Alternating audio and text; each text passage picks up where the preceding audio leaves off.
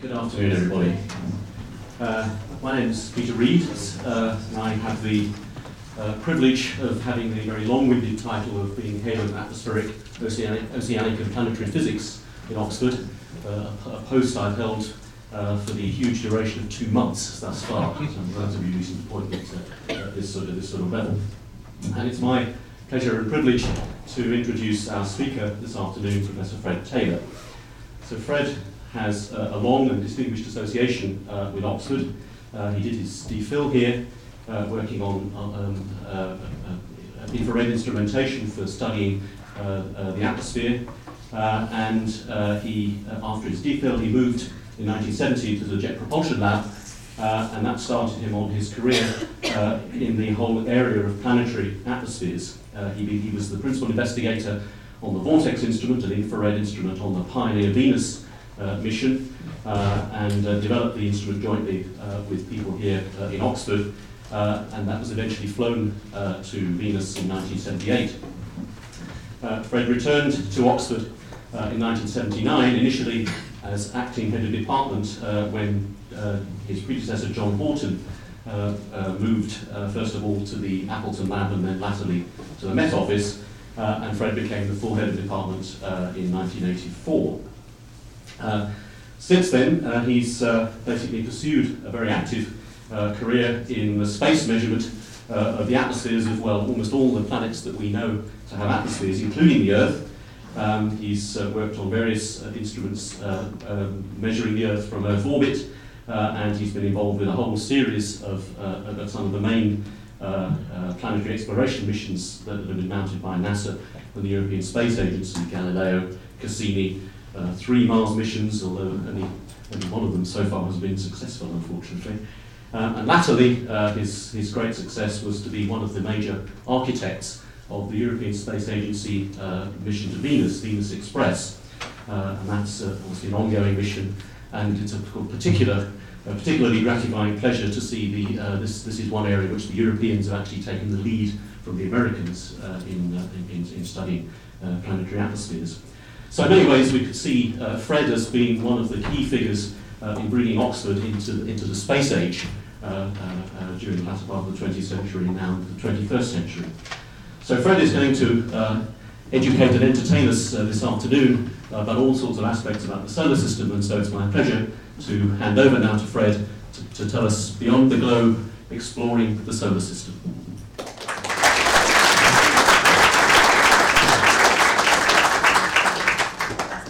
Thank you very much, Peter, and good afternoon, everyone. I have a deep distrust of this microphone that I'm wearing. Can you all hear me? Yeah. Yes. Okay, fine. If that should change, please let me know. Right, well, the alumni weekend is all about global Oxford, I understand, various aspects of that. But in this hour, we're going to go beyond the Earth, beyond the globe, and look at the Earth as a planet, and then look at the other planets and how it all fits together, see if we can understand our solar system. And as Peter's already alluded, nowadays we have modern tools for doing this, which are spacecraft which actually go to the planets and make measurements there. And that's one of the things that we do here these days. And that's mostly what I'll be talking about. I find that when I talk to somebody who doesn't know Oxford at all, which of course is not any of you, but a lot of people think that it's rather odd that Oxford's the sort of place that does this kind of high-tech work. They tend to think of us as being associated with men in wigs from the 17th century and so on. And in fact, we have been doing this kind of thing since the days when we wore wigs and peered at the planets through telescopes and tried to figure out what was going on.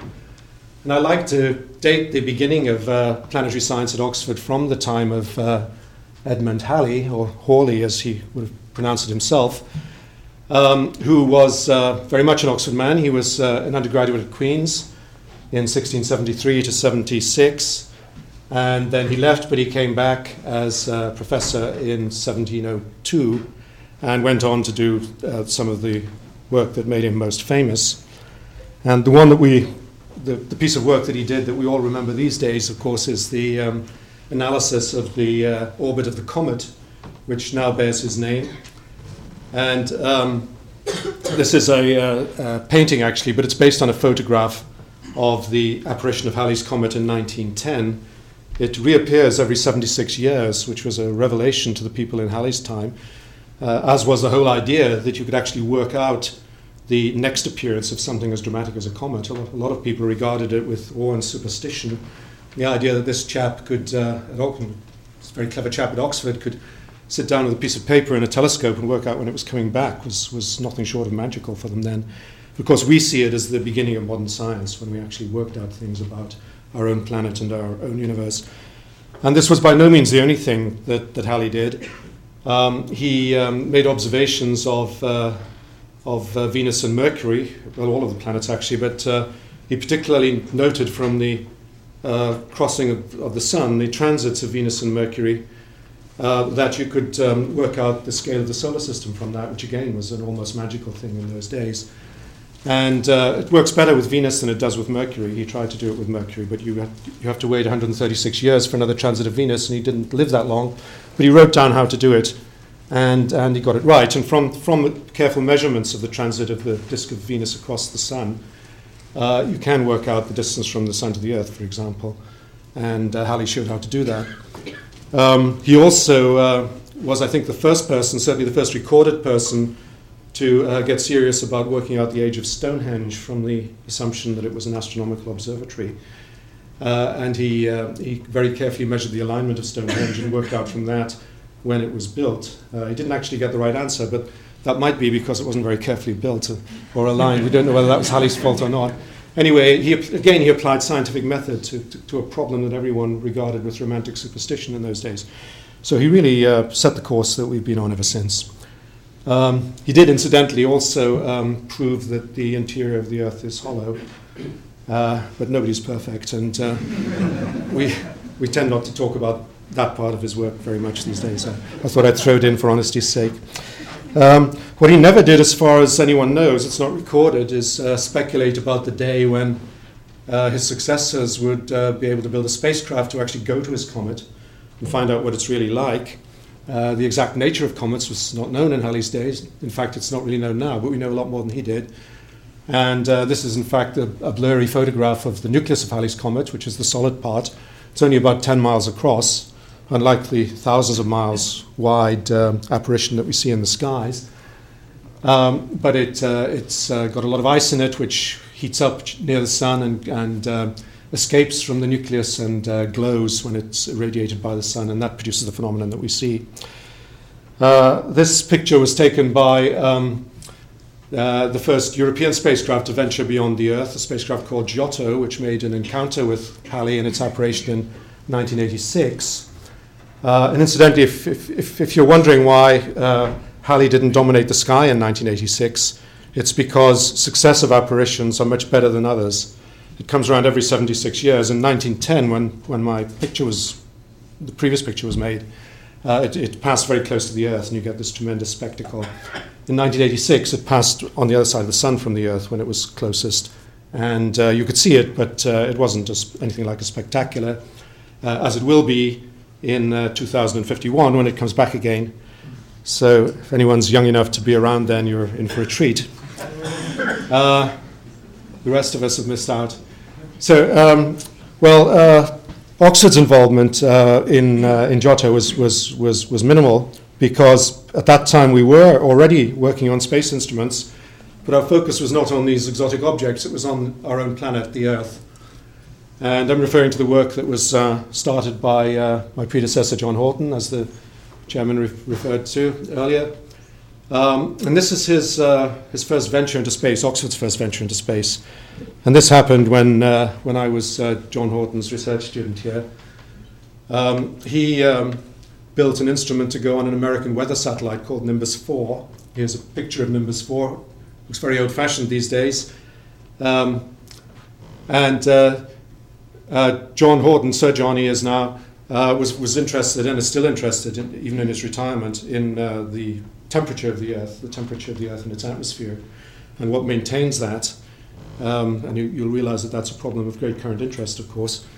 But in these early days, there were very few measurements to go on. And in particular, you couldn't get global measurements with a single instrument until the age of space vehicles like the satellite.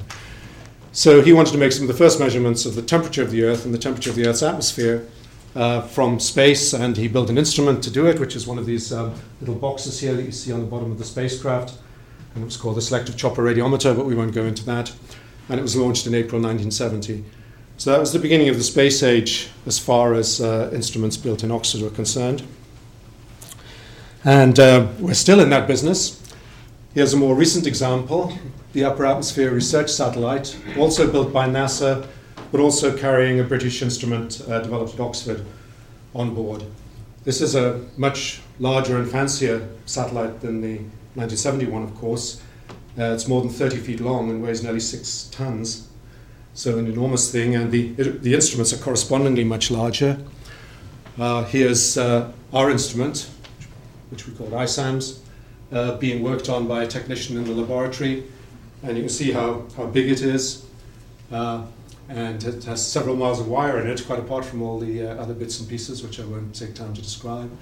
And here you see it sitting just outside an enormous vacuum chamber, which we use to test these instruments before they're launched into space. You have to make sure they can work in a vacuum and under space-like conditions, because once they're up there, if they don't work, you can't go out and play around with them. You have to get everything right before you go. So that's what's happening here. And so this large instrument was launched in the 1990s. I should tell you something about what it does, but it's complicated.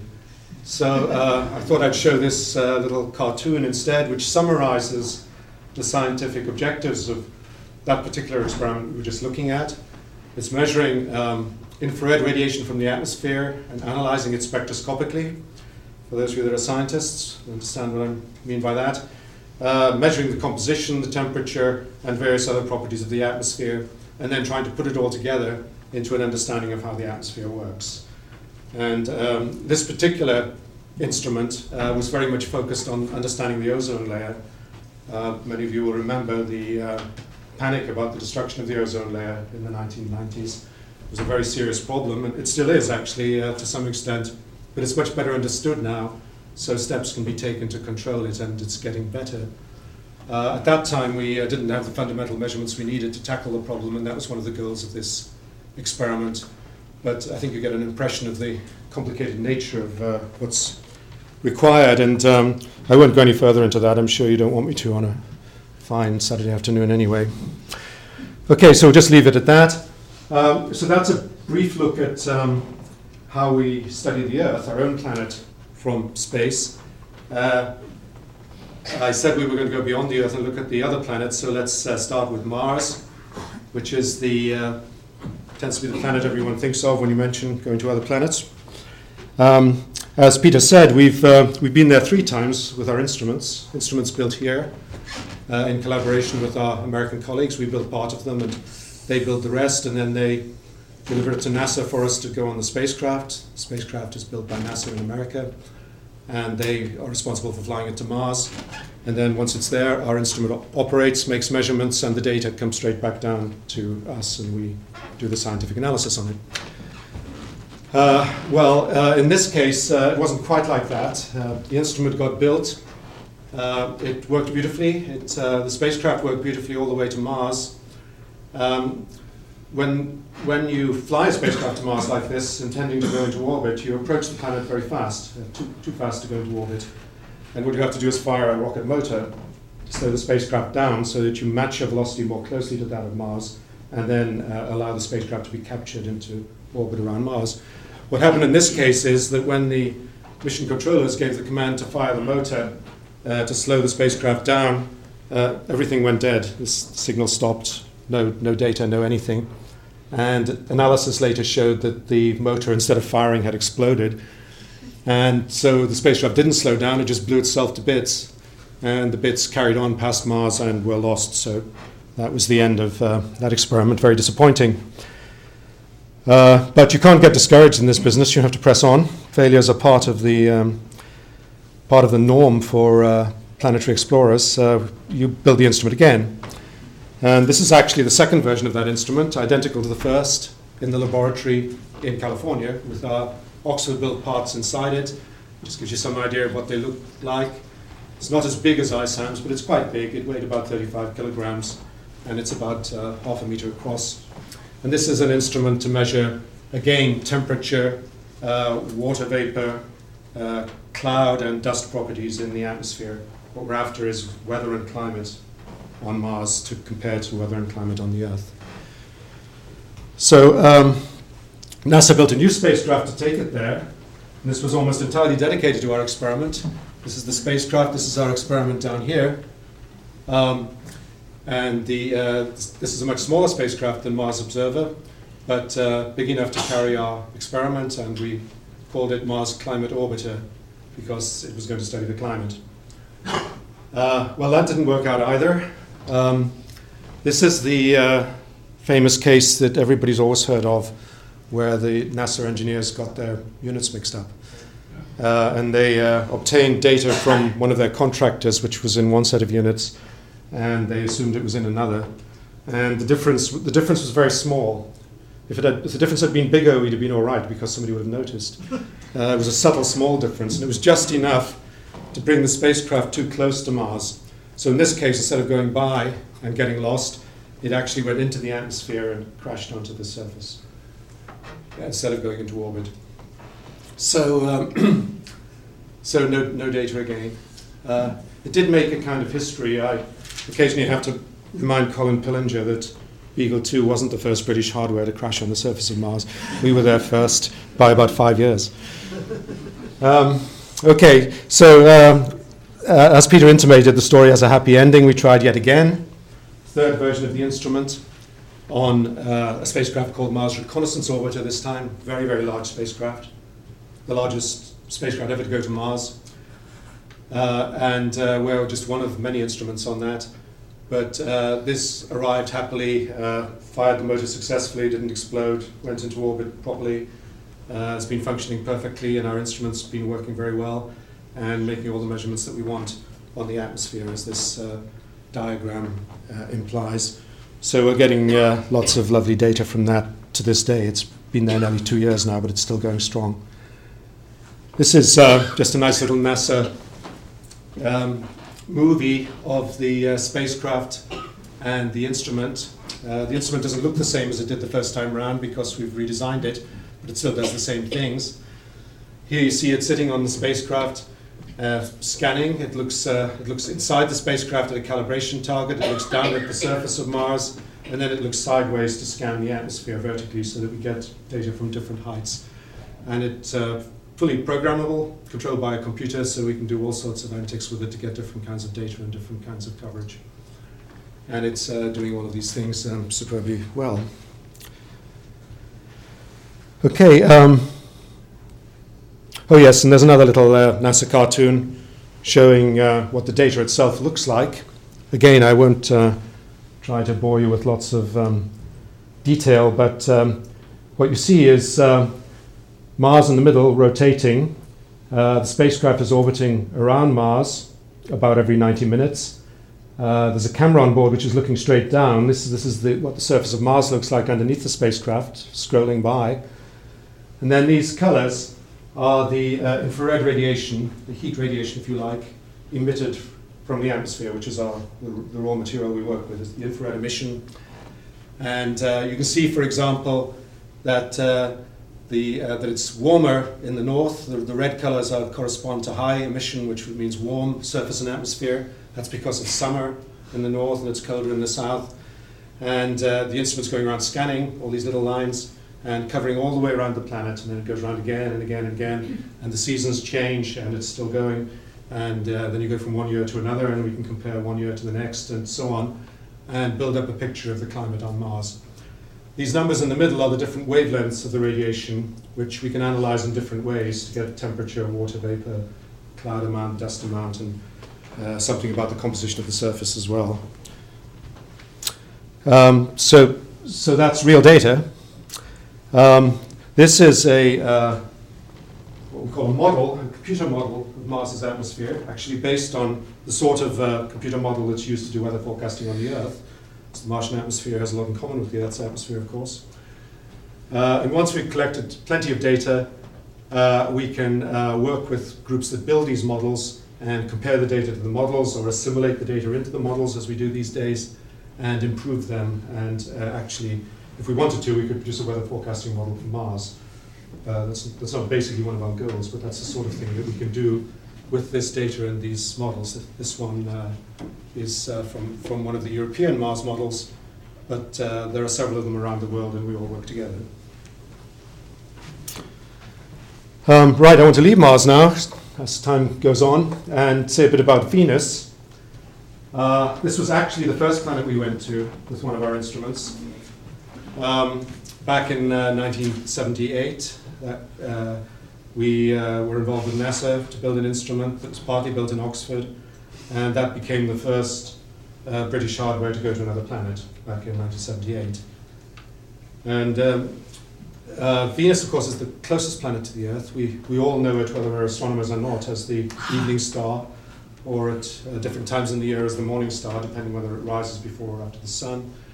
But it's when it's in the sky, just after the sun is set or just before the sun rises, it's very, very brilliant and very, very noticeable.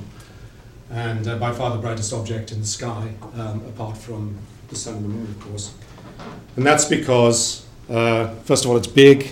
Venus is about the same size as the Earth, whereas Mars is much smaller. It's close, much closer than Mars.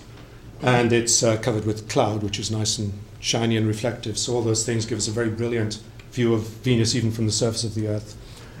This is the Pioneer Venus spacecraft, an artist's impression of it orbiting Venus with our instrument on board. That's our instrument there. And here's a picture of it taken in the laboratory when it was being assembled before launch. This is at the Hughes Aircraft Company in Long Beach, California. But I won't say any more about this old experiment because there's a more recent one, which is Venus Express. And Pioneer Venus, of course, was an American mission. Venus Express is the first European mission to Venus. And that's of great interest to us, not only those of us that are working on it, but to all of you, because you're paying for it. Britain is part of the European Space Agency.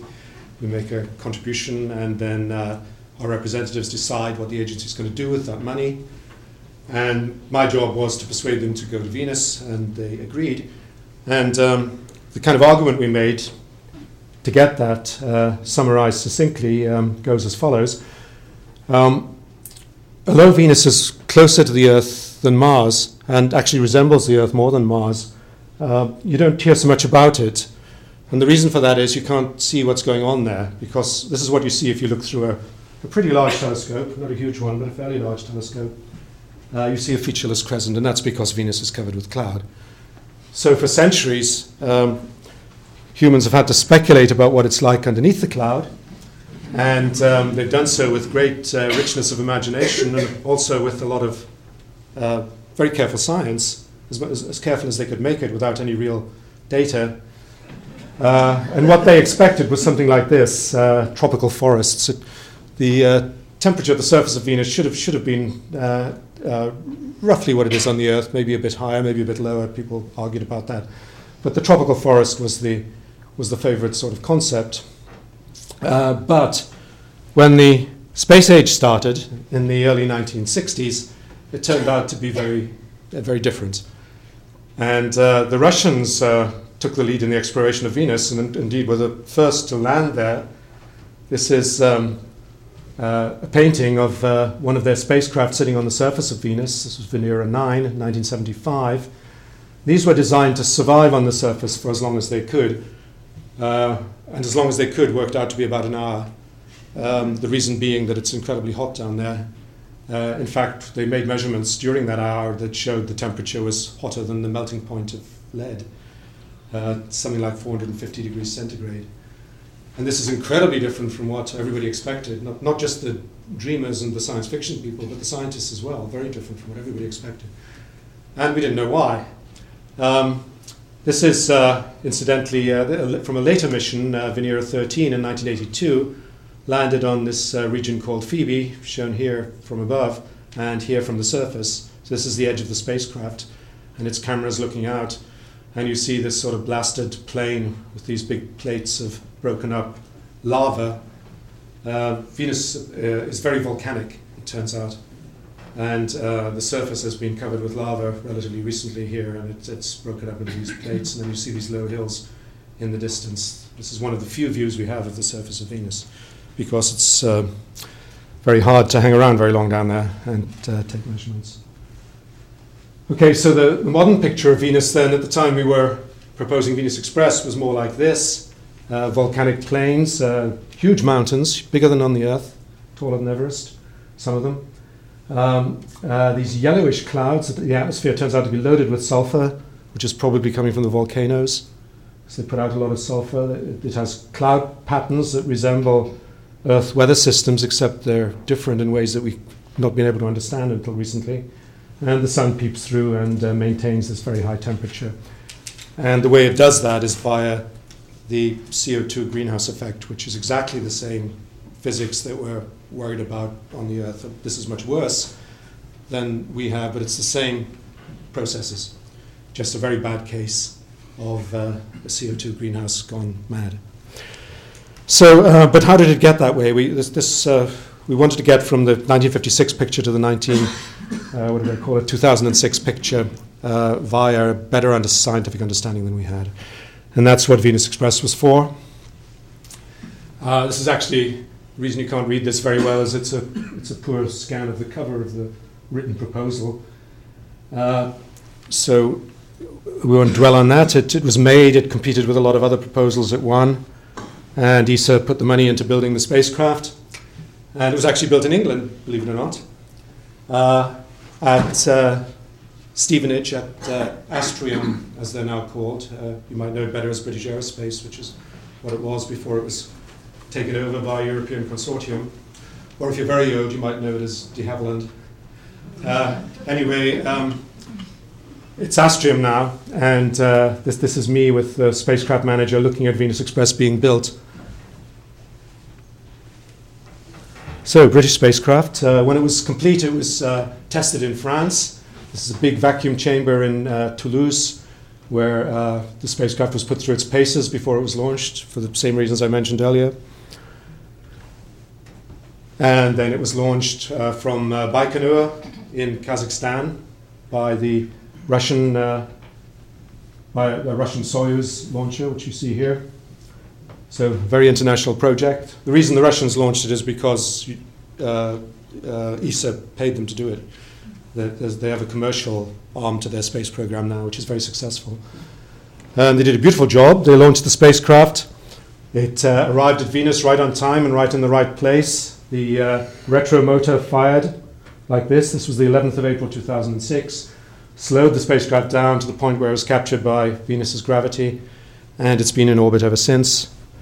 And if you could go there today, you'd see it looking something like this, orbiting round and round the planet, making measurements of the atmosphere below and of the interface between the top of the atmosphere and the radiation from the sun, to try and understand the boundary conditions and the behavior of Venus's climate system. It was a big celebration when it got there safely. ESA threw a huge party at its control center in Darmstadt, which is where they operate the spacecraft from. And they had, I've never seen such a big party, actually. I don't know how much champagne was drunk, but there was an awful lot. And then those of us that were involved had to get up full of champagne and speak to the media. This is myself and my colleague Dmitry Titov speaking to the interviewer at that event. And it was quite humorous, actually, and I didn't think so at the time. We were talking away, and somebody had decided that it would be great to lower a model of the spacecraft down from the ceiling during the interview. And at the same time, they released lots of dry ice to make smoke, which they thought would increase the atmosphere, make it seem much more scientific or something. So you can't see it on this. You can't see the smoke on this picture, but we started getting engulfed by. They overdid it enormously. Started getting engulfed by smoke, and then this model started coming down in front of our faces. So you know. Anyway, we were happy. We didn't mind. There was also some reaction in the UK. You can probably guess what this is. I'm sure you recognise at least one of these people. And again, I feel obliged to tell you what it does. I've talked about weather and climate and so on. I'd love to tell you lots of the details, but there isn't time. And again, most of you want me to. If you do, I'll be happy to afterwards. So here again is a cartoon that sort of summarizes some of the things that are going on Venus that we're investigating with this spacecraft. And volcanoes feature prominently, and the atmosphere, of course, and the clouds, and the interaction with radiation from the sun, and so on, to understand the Venus version of the greenhouse effect. We're also looking at weather on Venus, because it's an Earth-like planet, the same size and everything. It ought to have related weather systems, and we knew it. We knew it has a complicated meteorology, and we'd really love to understand it. These are pictures from the camera on the spacecraft, that actually taken as it approached before it went into orbit, and you can see there's lots of detail in the cloud, things going on, and we've been looking at these now for the last 2 years, and we plan to continue for several years yet, investigating the meteorological behavior. I'll show you just one very dramatic example of meteorological behavior on Venus for illustration. And this is the so-called polar dipole. Let me explain what you're looking at here. This is Venus.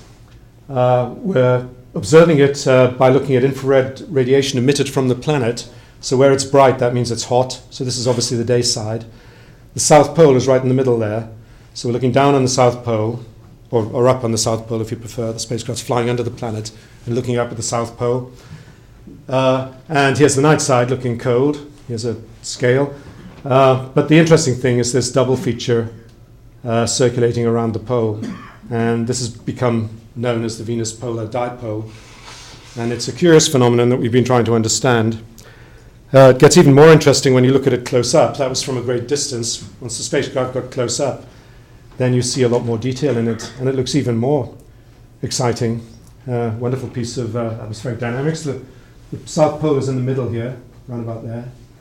And then this big bright feature is about 2,000 miles across. It's huge. And it's permanently centered over the pole, although it changes its appearance all the time. And the bright regions are regions we now know where the cloud is relatively thin. What you're seeing is heat from the hot atmosphere underneath coming through the cloud. So if you like, it's a cloud mask illuminated from the back, if you want to think of it that way. So what is it? Let me show you one early idea that, for amusement only, this is not hard science until we sort out what we're doing. But I like this, and other people I've showed it to like it. This slide describes one of the first atmospheric models of the Earth's atmosphere to be solved on a computer back in 1960 by a clever chap called Ed Lorenz at MIT in the States. And he represented the atmosphere by a set of simple equations, which turned out to be very hard to solve. You need a computer, you can't do it any other way, believe it or not. So time dependent.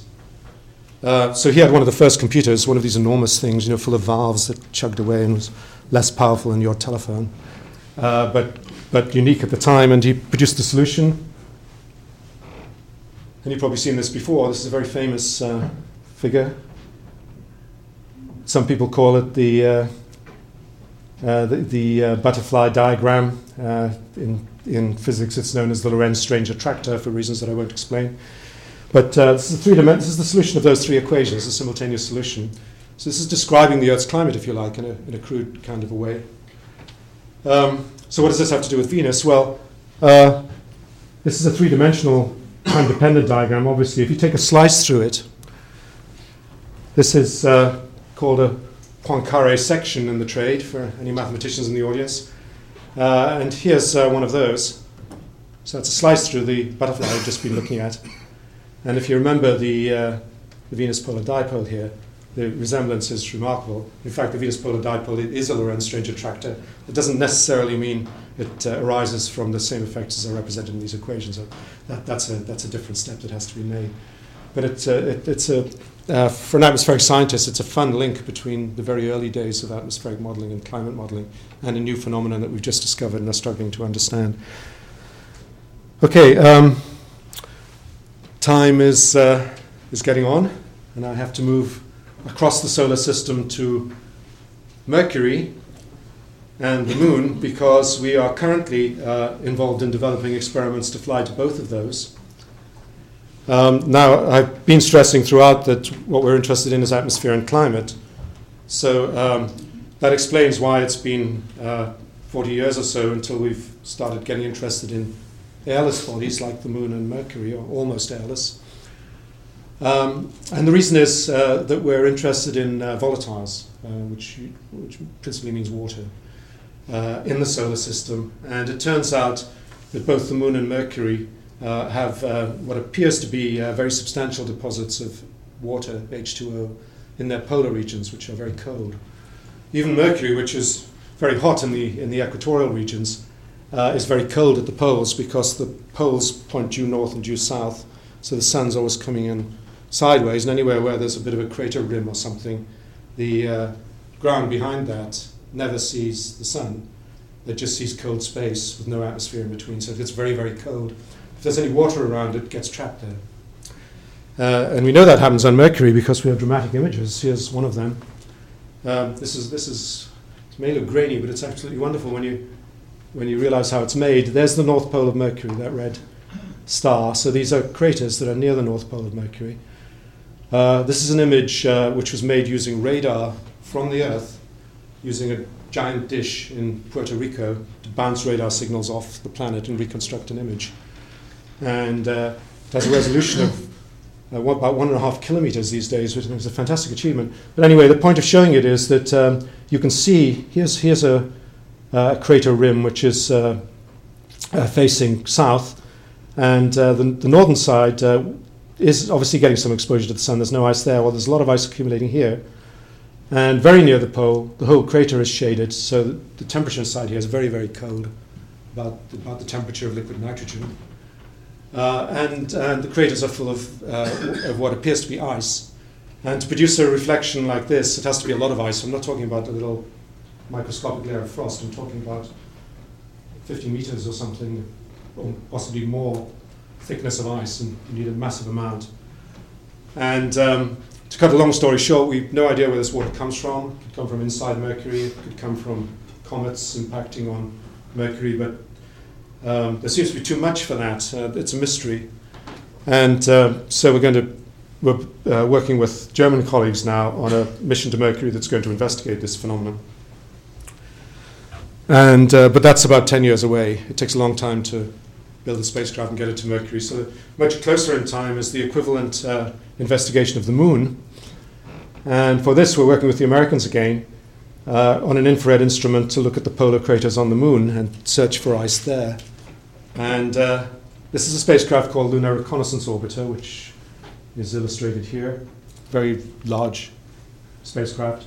Flies very low over the Moon because you can do that when there's no atmosphere. It's about 30 kilometers above the surface. And it's going to do very high resolution investigations of the polar regions. And hopefully we'll be able to solve or at least address this problem of where the ice comes from, which has implications for the whole solar system, including the Earth. And this again, I resort to a cartoon. This little diagram shows the 7 candidates for delivering ice to these airless bodies. And we don't know. None of them seems to be to deliver enough water to produce the effect that we see on Mercury, as we understand it at the moment. But one of them must do that. It's got to be one of these things: comets, asteroids, chunks of ice, particles from the sun with chemical conversion, or from the interior, or from the outside the galaxy, or something like that. All these things have to be considered and weighed up. So it's exciting science. Of course, the Americans are not doing it for exciting science. They're doing it because they want to put a base on the Moon. And they're working very hard on that now, spending a lot of money on replacing the space shuttle and designing a lunar base. And they want to know where to put it. And there's a strong case for putting it near the pole, especially if there's a nice supply of water there. Because if you're going to have a base there with people in it who are there for a long time, you don't want to have to carry all your water from the Earth. So that's the main motivator for the American experiment. We're perfectly happy to take the science on the side. Right. That's all about the Moon and Mercury. I want to say a little bit about the outer solar system in the last 5 minutes or so, because we've been there as well with our instruments. In the 1980s, we worked again with NASA on an instrument to study the atmosphere of Jupiter. And this was launched on a spacecraft called Galileo, which you see here. Galileo was taken into Earth orbit by the Space Shuttle, sitting here in the background. So this was inside the shuttle bay, and it was released, and then so the shuttle lights the blue touch paper and then retires to over here, and off it goes with this secondary motor providing the boost to go from Earth orbit to Jupiter. And this is the spacecraft up at the top. And with this, we spent 6 happy years investigating the atmosphere of Jupiter, which is amazingly complicated. As you only have to look at a picture like that to realize it's a meteorologist's dream. And we don't know what all these colors are. We've been trying to investigate that. We're still not sure, actually, to be honest, but we know a lot more than we did before the mission. And that's all I'm going to say about Jupiter, because I want to use the time I've got on a more recent mission, which is the Cassini mission to Saturn. Having done Jupiter, we in the scientific community wanted to go on to Saturn and see what's going on there. And so NASA prepared a mission named after Cassini, the famous astronomer, which you see here launching. This time it's launched on a conventional rocket from the surface. This is a huge Titan rocket taking off in October 1997. It takes 7 years to fly to Saturn, even with a big launcher like that. And on arrival, once again, you have to slow down to get into orbit. And here's an artist's impression of the spacecraft flying in over Saturn's rings with its retromotor firing, which it did very nicely, fortunately. Otherwise, it would have been another 7 years. And that spacecraft is working extremely well. Our interest in this has been not so much Saturn, actually. We're very interested in Saturn. But Saturn has an amazing moon called Titan, which you see here, to the same scale as Earth's moon. So it's much bigger than the moon, as you can see, and the moon is pretty big. So it's a very large satellite. It's bigger than Mercury, actually. But that's not what makes it interesting. What makes it interesting is that it has an atmosphere. It's the only moon in the solar system that does. And not only that, but it's thicker than the Earth's, with a surface pressure of about 1.5 times the pressure in this room. And furthermore, the main constituent of the atmosphere is nitrogen, which of course is what we're breathing now. Oxygen's only 20% of it, the rest is mostly nitrogen. So Earth and Titan are the only 2 planetary atmospheres we know about so far that are predominantly nitrogen. And as I've already said, the surface pressure is quite close to that of the Earth, much closer than Mars and much closer than Venus. Venus is too high, Mars is too low. Titan's just right. So it's a very Earth-like place, except that it's so far from the sun that it's very cold. That's the main difference. And it's shrouded in this orange haze, and we didn't know what that was made of, and we didn't know what was going on there at all, really, until Cassini arrived. And it did all sorts of wonderful things. I can only show you 1 or 2. It released a probe into Titan's atmosphere, which went all the way down to the surface, and took pictures. Here's a picture during the descent, showing all sorts of interesting geology on Titan. And here's the landing site, taken after the landing, showing this rock-strewn plain where the rocks are blocks of ice rather than blocks of granite, as we would expect on the Earth. So our first close look at Titan. The instrument developed at Oxford, along with our American collaborators again, was not on this probe, which was called Huygens. It was on the Cassini orbiter, so it's still operating today in orbit around Saturn and making frequent close approaches to Titan, which is, when it does that, we get excited because we're probing Titan's atmosphere and its climate system and beginning to understand it. You can see 2 interesting features in this image of Titan, which uses long wavelengths to penetrate the clouds. And this little thing here, which is magnified over there, is a volcano. And this big bright feature down here is a system of clouds in the atmosphere, which are different from the orange haze. The orange haze is high up in the atmosphere. These are big, thick, cumulus-type clouds down near the surface, delivering weather and rain to the surface of Titan. So nice, interesting Earth-like features to investigate. The volcano is not like an Earth volcano, of course. The lava that it spews out is ice, and the gases that it puts out are predominantly methane, we believe. And it probably looks a lot like this if you're down there looking. This is rather nice because this is from a book by Patrick Moore with illustrations by Don Hardy from back in 1972. And he shows, if you look carefully, there's some astronauts here on the surface of Titan watching a cryovolcano go off.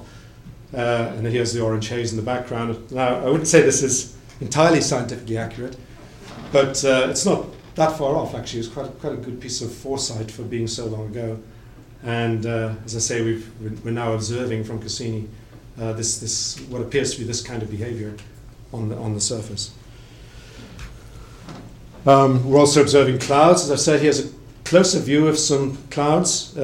This is just 3 frames repeated endlessly, so you can see the clouds moving here. And the surface features are these darker things. And they stay put and the clouds move, so you know these are on the surface. And these are in the atmosphere.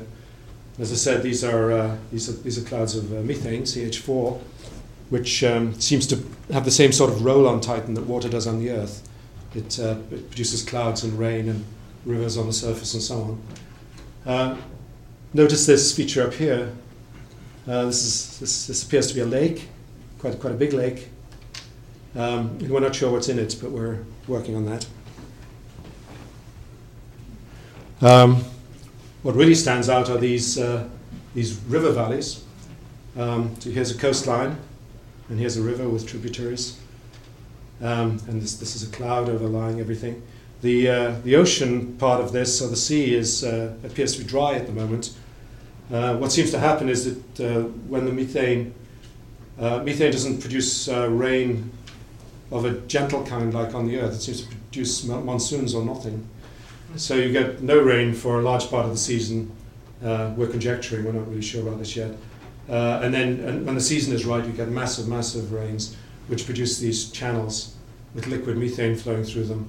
And then at that time, this would be flooded, but it evaporates much more quickly than water does on the Earth. So this appears to be dry at the moment. That's the sort of picture that's building up at the present time. But we're still going. New data is coming in every day. If you want to read about discoveries from Titan, let me recommend this splendid book, which came out just last week on Monday. So I don't think they've got it out on the stand out there yet. It was only released on Monday, as I say, by Athena Custis and myself. But if you're interested in all the goings on Titan, there's 400 pages of detail that I don't have time to go into today. Just a bit more, a bit about the future before I stop. The European Space Agency has really got the bit between its teeth now, having done missions to Comet Halley and missions to Venus and several other missions that I haven't talked about because we're not involved in them. But we are involved in ExoMars, which is the name that's been given to the first ESA Mars rover, which is going to be launched in 2012. It's being built now, designed now anyway. And this will roam around on the surface of Mars, drilling holes in the ground and chipping rocks and all those good things to investigate Martian geology and try to get some clues about the past climate on Mars. ESA has also grand plans in the longer term, a program called Aurora, which is not actually building any missions to take humans to Mars, but thinking about it very seriously, doing detailed studies and developing the technology which is needed. So they're pretty determined that in the next 30 or 40 years we'll have something like this. With if they're smart, I don't think they'll land in such rough terrain as this. Be somewhere much more bland. But this makes a better picture. And here are the European astronauts with their buggy doing analysis of Martian rocks and so on. And this is a very serious program now.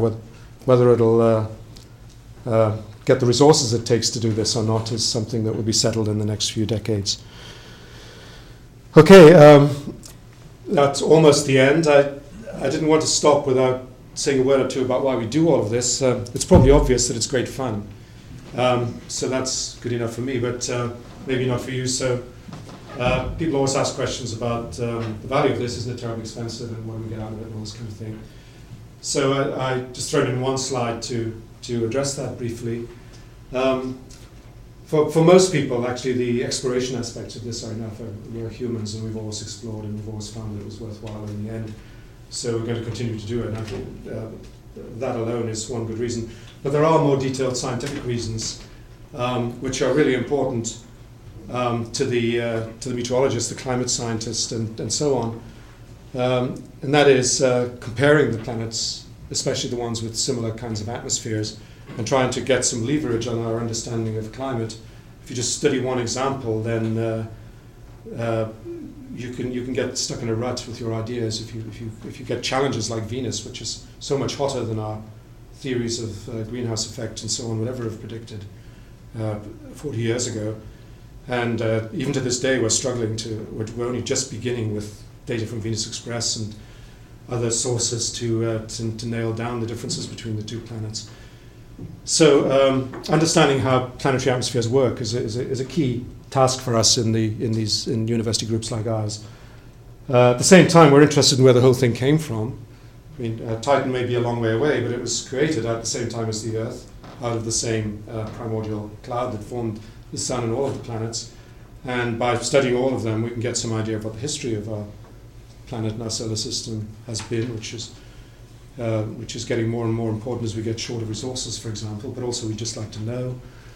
And then finally, we can make better projections of where the whole thing is headed if we study the solar system as a whole rather than just provincial features of the Earth, and maybe better understand our human destiny through that.